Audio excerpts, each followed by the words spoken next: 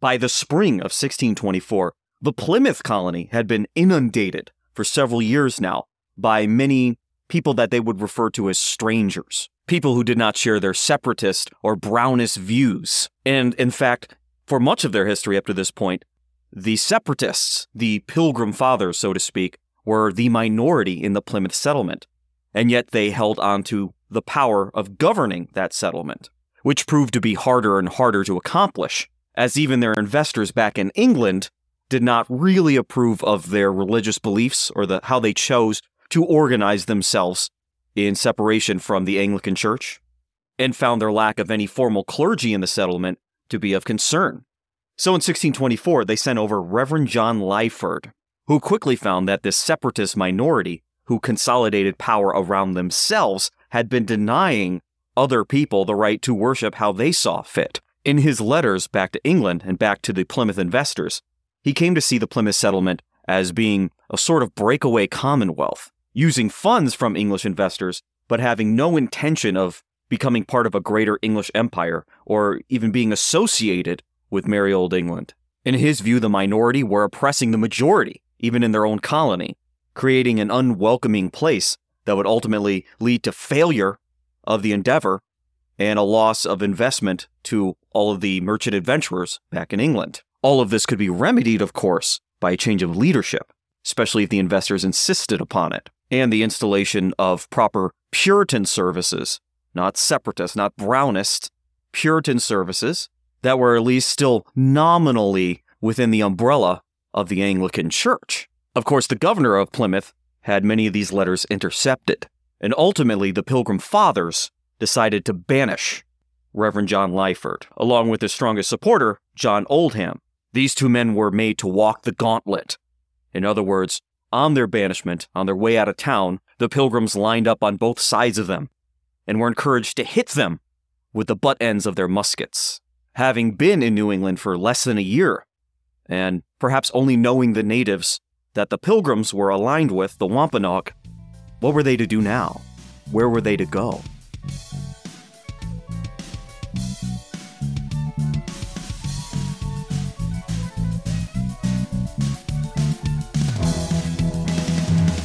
Welcome back to the podcast. In our last episode, we saw the second colony of Wessagusset fall apart, as well as this grand scheme by the Council for New England to develop a overarching New England colony with a grand government and a feudal order. Much to the Pilgrims' delight, that all fell apart. But from these two failed Wessagussets and the various fishing camps that were now extending southward along the coast, Plymouth was inundated with many new people who were not of the separatist faith. But also, the general area of what would now be Massachusetts or southern New England was starting to fill in with a very thin layer of English people who were setting up their own little petty kingdoms of sorts. Small little colonies, little hamlets, sometimes an individual homestead, a freehold, all to themselves. Sometimes sanctioned by the Council for New England, sometimes just land they bought from the natives. These entities all existing without some larger colonial order. In other words, your locale is your colony. It is your order. But many of these men, and often their families, lived without much of any order.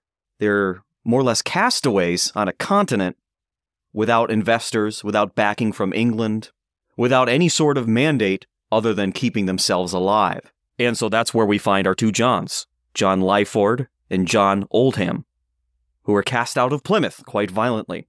They ended up at the site of Nantasket, where, believe it or not, other Plymouth castaways had congregated, along with a few men left over from Wessagusset and the various fishing operations. The unofficial de facto leader there was a man by the name of Roger Conant, who had moved to Plymouth in 1623 and found the conditions there to be quite stifling. It appears he chose to move away from Plymouth and did not have a violent exit at the hands of a gauntlet, and he and his family formed the core of this new settlement at Nantasket. As with all the English in this area, they make their living fishing, trading with the natives for furs, and trying to do some farming, the rough New England coast soil not being very forgiving to their farming efforts. As such, they knew in the long run something else would have to be done. Some other arrangement, some other location, and of course, some investment back in England. And with that, some sort of paperwork from the Council for New England, something that would legitimize their operations. Lacking these things, when the Nantasket settlers heard about a new settlement to their north, about as far away from them as they were from Plymouth, that seemingly checked all of these boxes, their interest was piqued. As it turns out, in the year 1623, back in merry old England, Reverend John White, who was firmly in the Puritan wing of the Anglican establishment, believed he could organize a company to take advantages of the resources of the New World and enrich his local community, especially those fellow Puritans of his specific congregation. He believed he could see the New World with sturdy fishermen farmers and their families who could outcompete other fishing operations by being able to supply their own food through their farming activities, grow the colonies through natural increase, and convert natives through friendly trade and cooperation. The fisherman-farmer advantage was an idea that had been floating around for a while in England. It had been tried with Gosnold's colony, for instance. So this wasn't a unique idea for John White. By stocking this colony with people from his congregation, his fold, they would be trusted members of this transatlantic business in the time when the world was still quite large, and you could seemingly take something and disappear into the endless void. It was important that your business relations were closely tied with your familial or your community relations. It was believed the chances of your funds being squandered or stolen would be far less if your investors and employees were part of your community. Now, at this early date, the need for Puritans to seek a refuge wasn't quite as strong as it would be by the end of the decade. And so the company that John White forms, the Dorchester Company, originally was meant to enrich his community, not save his community or provide refuge for his community. But we know things can change. The Dorchester Company received a license from the Council for New England, very strapped for cash at the time, in February of 1622, with permission to settle a site for a base of operations along the New England coast. The license specifically was granted to one Richard Bushrod. In February of 1623, Sir Walter Earle received a land patent on behalf of the Dorchester Company from, again, the Council of New England. And these two patents and licenses, pushed together, made up the legal existence of the Dorchester Company's claims in the New World. By 1623, the Dorchester Company had 119 or 120 investors in total. These investors would have say in the general court of the company, which of course would be housed in Dorchester, England. As was proper for the time, the true governance of any of these colonies would be from England. In other words, power to govern would be delegated downward from the king onto the Council for New England, again housed in England, and involving their second Wessagusset colony in our last episode. They would send over their representative, their lieutenant, to be the governor general. But the power to govern ultimately resides back in that body, back in England. It was the same thing with the Dorchester Company, who received a right to govern their settlement at Cape Ann, but the board, the council that would do this governing, would still be housed in England. The king and the council had no intention of making breakaway republics or even semi-independent colonies. And the Dorchester Company was not about to change that expectation. At least not yet. In the same year, 1623, John White sends over his first crew to form the colony of Cape Ann. These would be 14 fishermen, no women, no children yet, whom he described as an industrious hive of pious fishermen farmers. They were led by one Thomas Gardner, and together the men made quick work to develop some sort of dwelling for themselves. They made houses with thatched roofs and delicate clay and wood chimneys. You can imagine the amount of care needed to operate a chimney made out of clay and wood. The next year in 1624, the Dorchester Company would formally organize their council and send out another 18 settlers to Cape Ann, along with some cattle. And though things seemed promising back in England, the work was hard at Cape Ann, and a profitable fishery depended on catching fish, gutting fish, and drying them on racks. Of course, with the application of salt to help with preservation. And so the Cape Ann settlers built a salt works to make salt. But it was destroyed by a fire, perhaps because it was utilizing a stick and clay fireplace. And then from 1624 into 1625, the area actually became quite crowded. In addition to the people who were working for the Dorchester Company, there were other fishing operations that would move up and down the coast. and take over fishing areas and drying areas that the Cape Ann settlers thought was their own.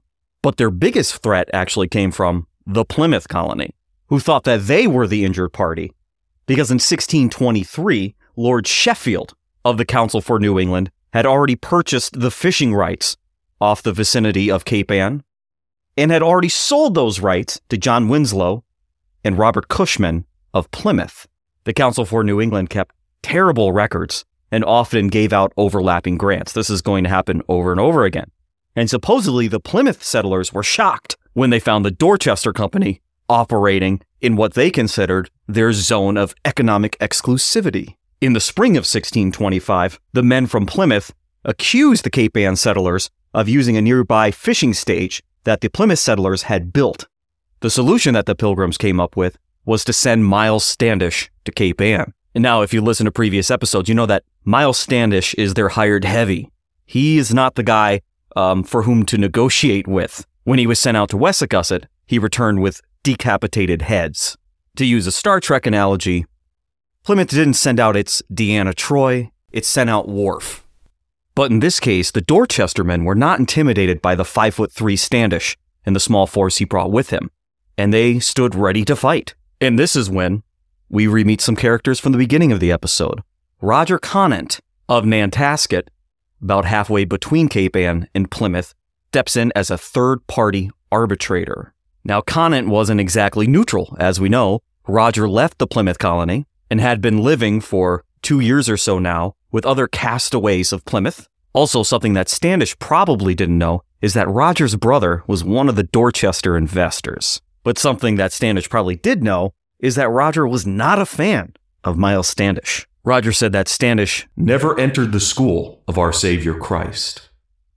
And indeed, Standish, at least at that point, was not much of a separatist or a Puritan. He was an earthly man and a military man. Useful, but not in line with the views of Plymouth or the Dorchester Puritans. Nevertheless, Conant negotiated on behalf of the Dorchester Company and Miles Standish of Plymouth, and they came to a resolution that the Cape Ann settlers would build a new set of drying racks for the Plymouth settlers, a new drying stage, sometimes called a skate. And then Roger Conant had his own plans and suggestions for the Dorchester Company, which would be, first and foremost, to abandon the Cape Ann settlement, which was neither great for farming nor fishing, and by 1625 still had not created any salt, which would have been one of their cost-saving measures, and did not create any surplus crops, the soil there being sandy, and fishermen not being terribly good at farming. His last suggestion for the Dorchester Company is that he become in charge of this new settlement. Their former leader was described as a very drunken beast, not quite the vision John White had for the leadership of the colony, of these sturdy Puritan types, undertaking hard work and ventures to see if they would receive signs from God of their elect status. Perhaps his brother pulled a few strings, but Roger Conant gets the job. The Dorchester Company puts him in charge of the Cape Ann settlers, and they make John Lyford their minister. At this point, many more from Nantasket fold into Cape Ann. But many of the original Cape Ann settlers elect to go home. The location Conant picks is a place the natives called Naumkeag. And before they could really even settle in, the Dorchester Company got cold feet and decided to pull the plug on the entire investment. They sent ships to come pick up everyone. But on that ship was also a private letter to Conant from John White, asking them, not as a representative of the Dorchester Company about to fall into shambles, but as an individual to keep the colony going, and that John White would organize support of that colony from England. Now it's on Conant to convince these people to stay. He convinces them that these funding problems back in England are small, tiny, minuscule, not terribly important, and that if we were to abandon this great venture, we should wait for what he called the providence of God. The Puritans are always looking for signs. John White, when he heard the new settlement is called Naumkeag, he turned to the Bible, where he found the Hebrew word Nahum, and he found it similar enough that he considered this a good omen and something worth preserving. And so at this point, 1626, Cape Ann is no more, and now we have Naumkeag, and we have about 30 people under Roger Conant and John Lyford, who is the Reverend. And on faith alone, the colony survives as the Dorchester Company crumbles into nothing. John White writes them encouraging letters, and one of them, he writes, "Building houses, the first stones of the foundation are buried underground and are not seen. So in planting colonies, the first stocks employed that way are consumed, although they serve for a foundation to the work." And with those words, the Naumkeag settlers held out through 1626, 1627, while John White toiled away, moving through influential circles, finding deep pockets, and using their occupation in the New World to stake out a new claim with a new purpose. As being a Puritan in England became less and less tolerable, New England might now have to serve as a place of refuge for the Puritans, just like it was 10 years or so before for these separatists of Leiden, for whom we call the Pilgrim Fathers. Back on the Council for New England, Sir Ferdinando Gorges was no fan of the separatists, and he was a high Anglican, so he wasn't a fan of the Puritans either. But, although still a member, by the end of the 1620s, Sir Ferdinando Gorges had distanced himself from the Council for New England.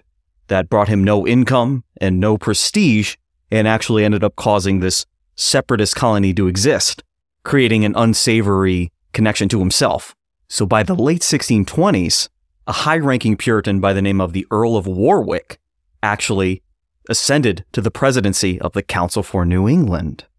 John White organizes from the ashes of the Dorchester Company what he called the New England Company, a name that will be used again for other companies in the future. This new company makes a man by the name of John Endicott from John White's congregation the new governor of Naumkeag and all the land in this new patent, but only governor in the sense that he will represent the council of the New England Company in the New World. Someone who seemingly did not hear about this would be Roger Conant.